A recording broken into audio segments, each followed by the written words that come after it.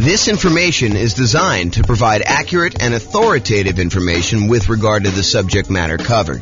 It is offered with the understanding that the presenters are not engaged in rendering legal, accounting, or other professional services. If legal advice or other expert advice is required, the services of a competent professional should be sought. Welcome to the Irvine Real Estate Investing and Real Estate Financial Planning Podcast. Learn all about investing in real estate in Irvine, California, with a combination of real estate financial planning and modeling, with numbers specific to Irvine, plus syndicated, more generalized recordings of live and pre-recorded real estate investing classes, not all of them specific to Irvine.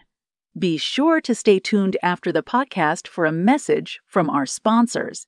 Well, good morning and welcome, everyone. I am your host, James Orr, and this is another very short, I anticipate, episode of the kind of podcast series we've been doing for buying a property in the next 90 days when prices are high, interest rates are high, and rents are up, but not quite enough to counteract the higher prices and higher interest rates. And today's class is on something that we've mentioned quite a bit. We've sort of talked about, sort of not comprehensively, but it's the idea of all the different ways to pay for private mortgage insurance. We're calling it the 3 strategies to pay private mortgage insurance. Now, remember, in most cases, a lender's going to want you to put 20% down. And you may want to say to them, hey, listen, I know you want me to put 20% down. However, I would really prefer, if I'm going to invest in real estate, to put less than 20% down. If you're house hacking or you're doing nomad, or even if you're trying to buy a property as a non-owner occupant, investment property that you're not moving into, and you want to put less than 20% down, like let's say you want to do a 15% down non-owner occupant loan, the lender will say to you, okay, I would prefer you put 20% down.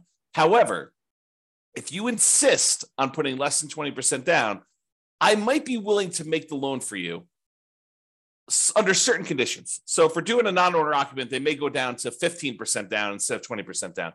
For the nomad or house hacking one, you could buy those with nothing percent down. You could buy it with 0% down, like a USDA loan or a VA loan, as long as you're moving into the property and you qualify for those loan programs. One of them is for rural properties, the USDA loan. The other one is for people that have VA benefits, the VA loan. But you could also buy with 3.5% down, the FHA loan. And that's one of the easier loans to qualify for from a credit score perspective. And you could also use the FHA loan to buy duplexes, triplexes, and fourplexes in addition to single family homes. So that's a very attractive loan program a lot of time for house hackers and for nomads who are like trying to buy properties. But then a lot of times you may want to buy these kind of like low down programs, like a 5% down conventional loan, or if you're buying your first property, maybe a 3% down conventional loan program. And from time to time, they'll come out with different loan programs. Like for a while, there was a 1% down conventional loan program, which I don't think is available anymore as of the time of this recording, which is May 23rd, 2023. But if you're going to go and you're going to put less than 20% down, the lender may say to you, look, okay, I'm willing to do that for you. However, I'm probably going to give you a higher interest rate than what you do if you put 20% down. There's a little bit of risk to me, so I'm going to charge you a higher interest rate. And in addition to that, because I don't feel protected if you stop paying, if you default on the loan and I need to go foreclose on you, take possession of the property and resell it to get all my money back, I am going to insist that you go to this third-party insurance company and you're going to pay them a fee in order to insure me in case you default. And they will protect me up to a certain amount on the property in case I need to foreclose on you and I need to sell it and I don't get all my money back. Okay. And so they may say to you, look, we're willing to do this. It's less than ideal for us. So we're going to charge you a slightly higher interest rate. We are going to insist that you pay this third-party company, a private mortgage insurance company, in order to insure us in case you default. Okay. So how do you pay this third-party company? It's not the lender. It's usually a third party, a separate company from the lender themselves that actually insures against them having a loss in case they need to foreclose. Okay, so the 3 ways to pay private mortgage insurance is, number 1, an upfront lump sum fee. like a one-time, relatively large payment that is like a one-time insurance premium. It's almost like title insurance, right? With title insurance, we're not paying monthly. We're not paying yearly. We're only paying one time every time we have a transaction. So every time we buy or sell a property, we're usually buying or selling, providing or buying a title insurance policy, which protects the title of the property in case there's an issue with the record of ownership, which is what title is, or liens or encumbrances on the property, then we have insurance for that. Well, similarly, with PMI, you could choose to make a one-time upfront lump sum payment and get coverage for the PMI payment, PMI service, like the private mortgage insurance, okay? Or number two, we could increase the interest rate from the lender and have the lender give us a credit, which is then used to pay for the private mortgage insurance, right? You understand when you go to get a loan, the lender will say to you, look, if you don't want to pay any fees, the rate is this, whatever it is, 7%, let's say. However, if you want to, you can pay us extra money. You almost think of it as like paying interest in advance, but you can pay us a lump sum of money. You can pay us, $5,000, and we will lower the interest rate from 7% to 6.875. So you could buy down your interest rate. Or the lender says, look, if you don't pay anything, if you don't want to pay any points in order to change the rate is 7%. But if you want to, if you voluntarily take a higher interest rate, we will actually give you some money. We'll give you a credit that you can use to cover some of your closing costs. And so the lender says, look, if you voluntarily take 7.125, we will pay you $4,000. So it works in both directions. Now, you can't do this and say, okay, I'll take 17%, you give me $120,000. Doesn't work to that extreme. There's limits as to how high you can go in both directions. You can't buy it down to zero, okay? So you can buy this thing down a little bit. You can pay a little bit of money. You can buy it down, in some cases, half point. You might be able to get a credit for a little bit. There are limitations usually on a loan as to how much you can do there. So you can choose to voluntarily tell the lender, look, I don't want 7%. If you give me 7.25 or 7.375, then you could pay the private mortgage insurance from the credit you're giving me. And so it's sort of like a, in quotes, lender paid private mortgage insurance because the lender is paying it for you and they're baking it into the rate. They're baking it into the mortgage interest rate, right? You're voluntarily taking a higher interest rate in exchange for not having to pay PMI. Another way of thinking about it. Okay. Or the third way is you could pay a monthly private mortgage insurance premium to the private mortgage insurance company via your escrow, and that could cover you for your insurance. Now, and sometimes there are combinations of these. You may have an upfront premium and a monthly premium.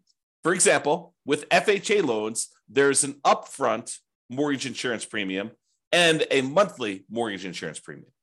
Okay. Now let's look at each one of these to kind of go through a little detail. And we're going to talk about the pros and cons of each because there are some significant advantages to doing one way or another. And depending on what you're trying to accomplish and what your plans are with the property, you may want to do one versus another. Okay.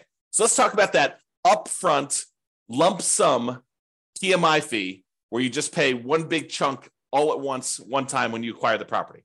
So you pay that one time upfront lump sum payment for private mortgage insurance instead of paying it monthly. So what are some of the benefits of doing it that way? Well, number one is you don't have to worry about the loan to value of the property and when private mortgage insurance drops off.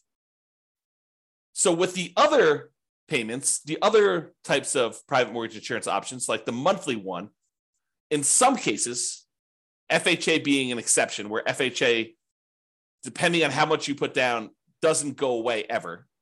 But with conventional financing, when you decide to pay a monthly private mortgage insurance payment, after a certain point, when the property value gets to the point where your loan balance is less than 80% of the value of the property, when you get to an 80% loan to value, in other words, then you can request to have that private mortgage insurance removed and you no longer have to pay the monthly fee. Well, if you choose to do the upfront lump sum payment, you don't have to worry about all that. Well, is my property value high enough? Is my loan paid down enough? Am I really at 80% loan to value? You don't have to worry about any of that stuff. And in a lot of cases, when you go to do the monthly one and you think you're getting close to that 80% loan to value, sometimes they'll say, okay, you're relatively close. Why don't you pay for an appraisal? $800, $600, $1,000, depending on when you get it, who's doing it, all that other stuff. But it might cost you, I don't know, somewhere between $500 and $1,000 probably, in order to have an appraisal done to prove to the lender that you are at that 80% loan to value to request to have that monthly PMI removed.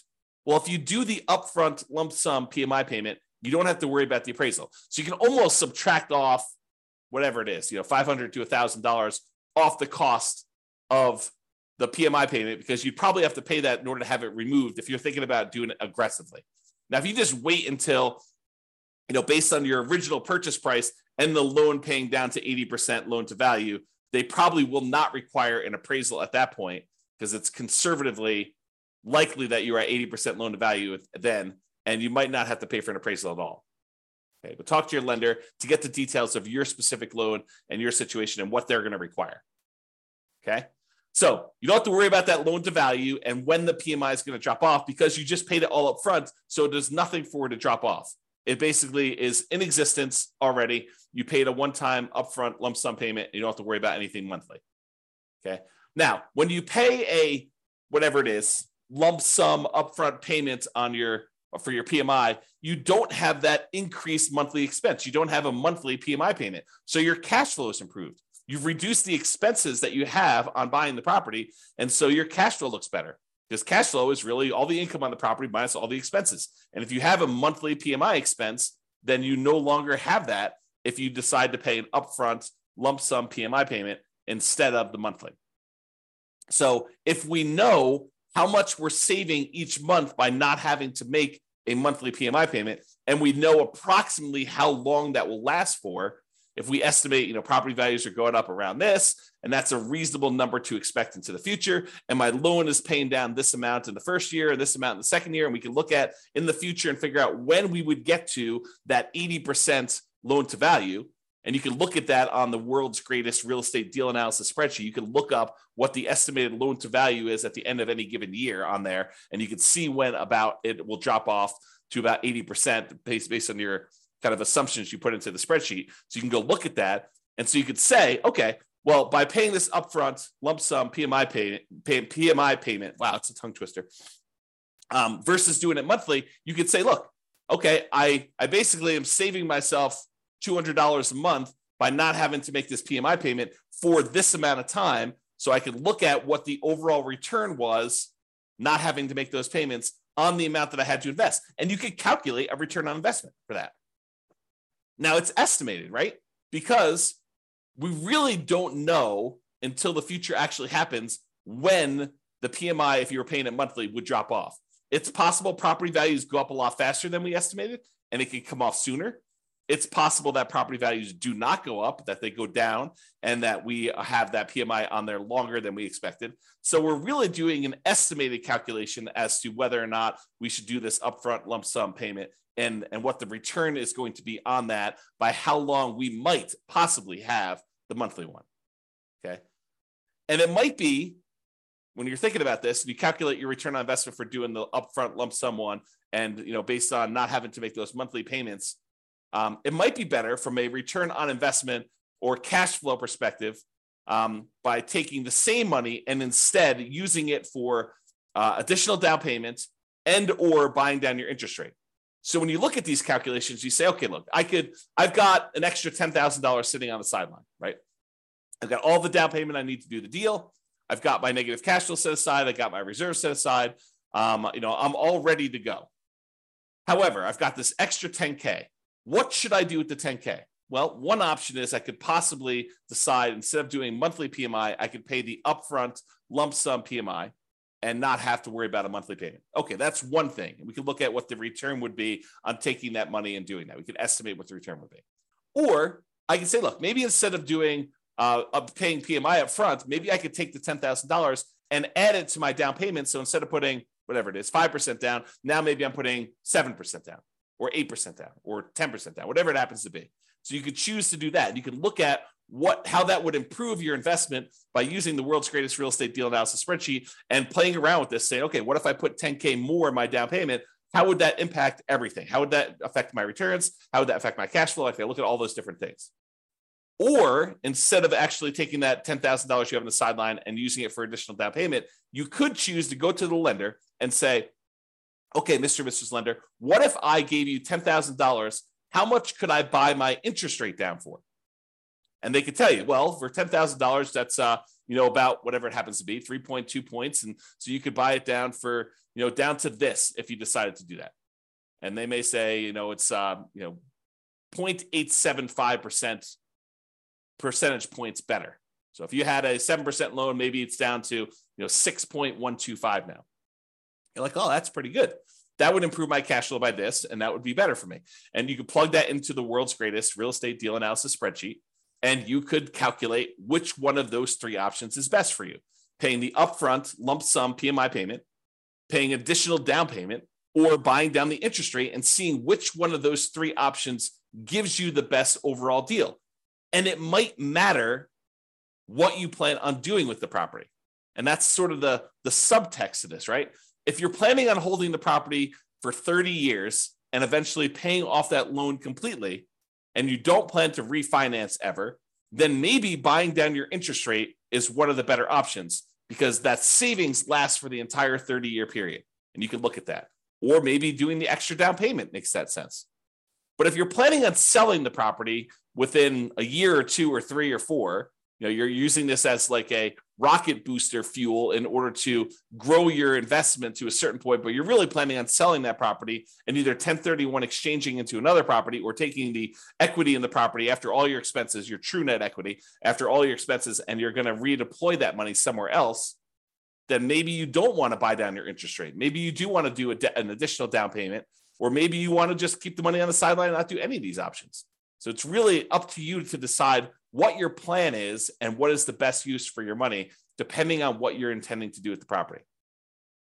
Now, when you do decide to do the upfront lump sum PMI fee, it does not hurt your debt to income, which is one of the benefits.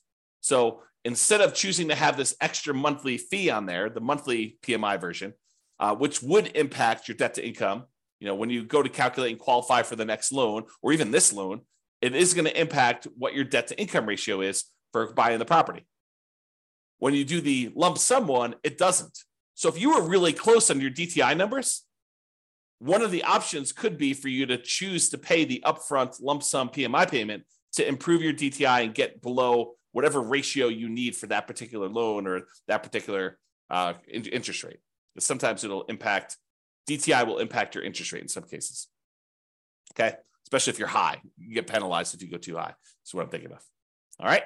So the benefits are you don't have to worry about loan to value. And when it pays off, you get improved cash flow and it does not hurt your debt to income ratio. Now, what are the downsides of doing this upfront lump sum PMI payment? Well, number one is you're paying a big chunk up front. You got to have that money. If you don't have the money, it's not an option. Right. And if the market is appreciating very quickly and you have a very low interest rate, you're gaining equity and lowering your loan to value very rapidly, right? Because the market's going up, so your property value is going up, and the lower your interest rate is, the more you're paying in principal on that loan early on. It's lower interest rates actually pay a little bit more in principal payment with each payment that you're making. So if you got a low interest rate and property values are going up, then the spread is increasing quickly. And so your overall loan to value, the amount of your loan balance compared to the value of your property, is actually improving. And so you might not be paying that monthly PMI for very long at all.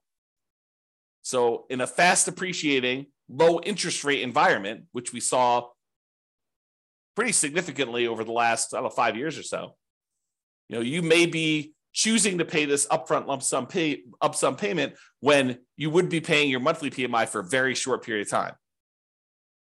And so much so that if you're seeing these really rapid increases in property prices, like 10% plus, which we saw in some markets, then you might actually run into a different problem, which is a minimum that the PMI must remain in place. Some PMI companies may say you need to leave this policy in place for at least a year if you're paying monthly.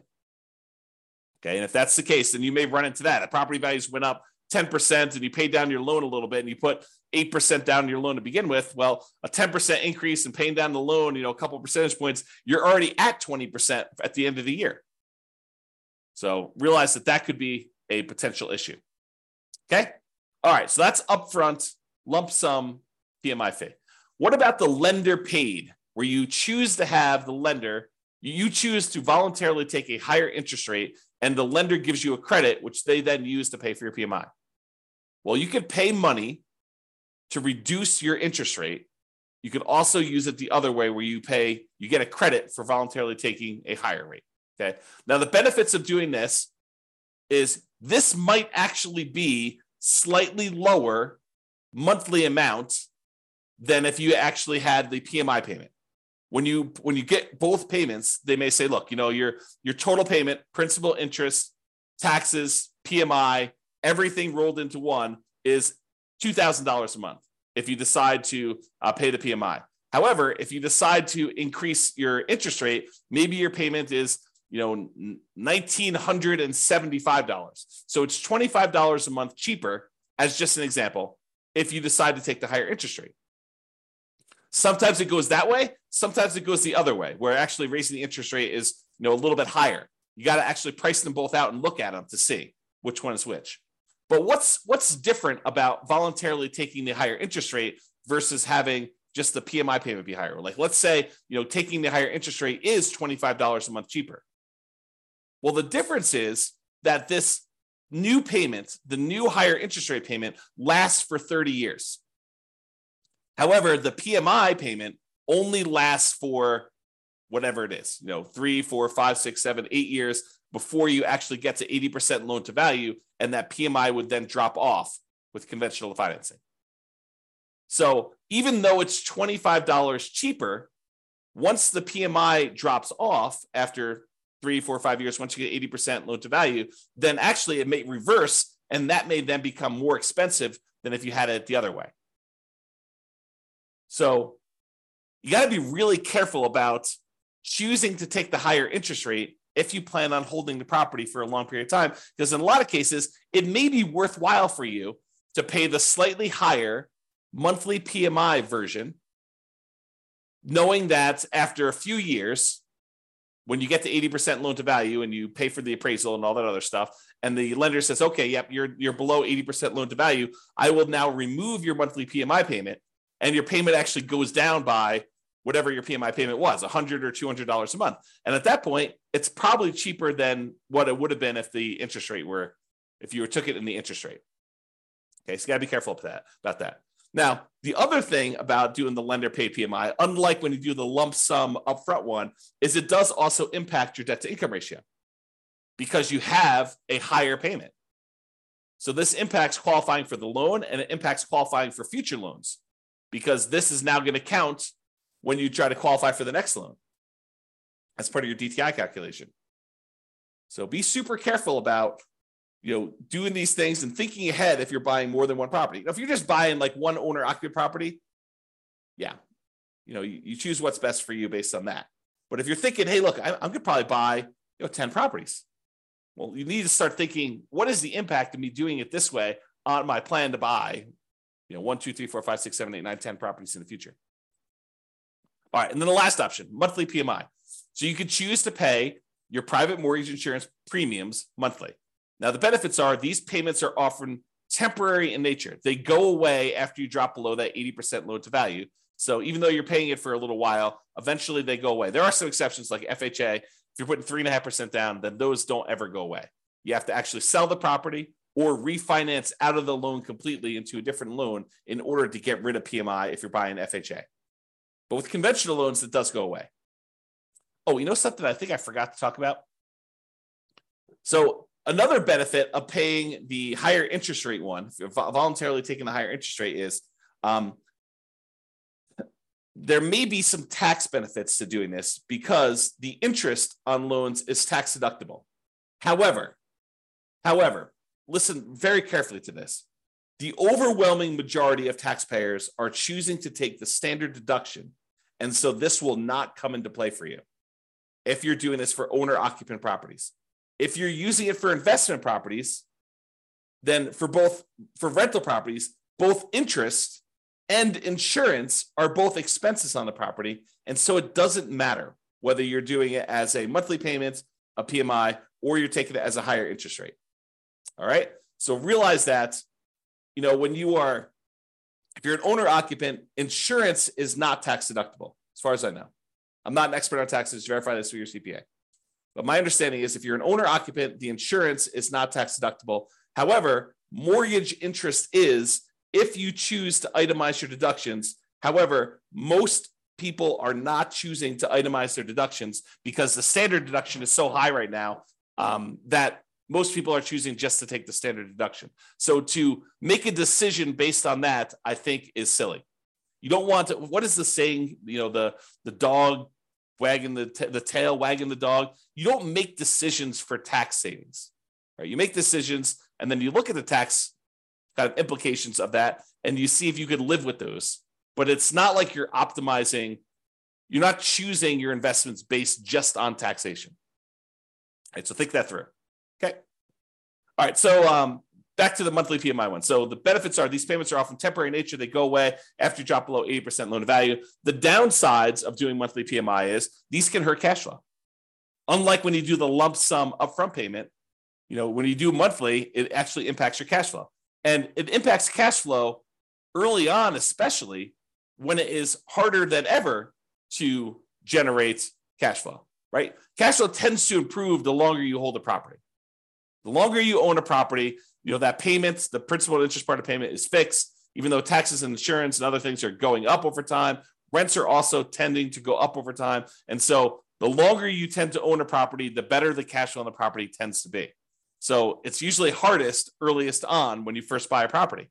And so that's when you have this monthly PMI payment, which is when it's hardest to get cash flow. And that's when it hurts the most. So that's the trick. Another downside is it does also impact that debt to income ratio when you're qualifying for your loan, and especially when you're qualifying for your next loans, at least until it drops off. So when we think about comparing monthly PMI to taking the higher interest rate, at least the monthly PMI option, except for FHA loans, is going to drop off after some point. And then that DTI will be improved and it won't impact you anymore. But if you do the higher interest rate, that lasts for 30 years or until you pay off the loan. So that's harder. All right. So in conclusion, lenders prefer you to put 20% down. If you insist on putting less than 20% down, they may opt to make you pay they may opt to make the loan, but might require you to purchase third-party insurance to protect them in case you default. This third-party insurance is called private mortgage insurance. It protects the lender against you defaulting. You pay for it to protect the lender because they would rather you put 20% down. You are insisting on putting less than 20% down. They're saying, okay, you twisted my arm. I will make you the loan. However, you need to actually protect me in case you default. Now, when you get your loan, you can often choose which way you prefer to address putting less than 20% down and paying PMI. You could do this upfront lump sum payments. You could choose to voluntarily take a higher interest rate to get a credit, to have the lender pay for PMI, or you could choose to pay the PMI payments monthly. And each has its own pros and cons, which we've discussed. And really, it depends on what you plan on doing with the property as to which you should do. And a good lender, and to a lesser degree, less likely, a good real estate agent should be able to talk to you about pros and cons and how this might work for you. Okay? And which choice you should make based on your plan. All right, so that's all I got for you. Hopefully you enjoyed this class. Now you've got a full understanding of the three different options for paying PMI and how this all works. Have a great day, everybody. Bye-bye for now. With home prices up, mortgage interest rates up and rents up, but not quite enough to counteract the higher prices and interest rates. Cash flow on rental properties in Irvine is harder than ever. Book a call with the Real Estate Financial Planner to apply our proprietary 88 strategies to improve cash flow on your rental. See the show notes for a link to schedule your call and improve your cash flow today. If you're a real estate agent, lender, or professional in Irvine that wants to help our real estate investor listeners, consider reaching out to learn about collaboration opportunities with this podcast. We'd love to add more value to our listeners by having you assist our investors buy, sell, and finance their real estate investments. See the show notes to schedule a call to discuss collaboration opportunities.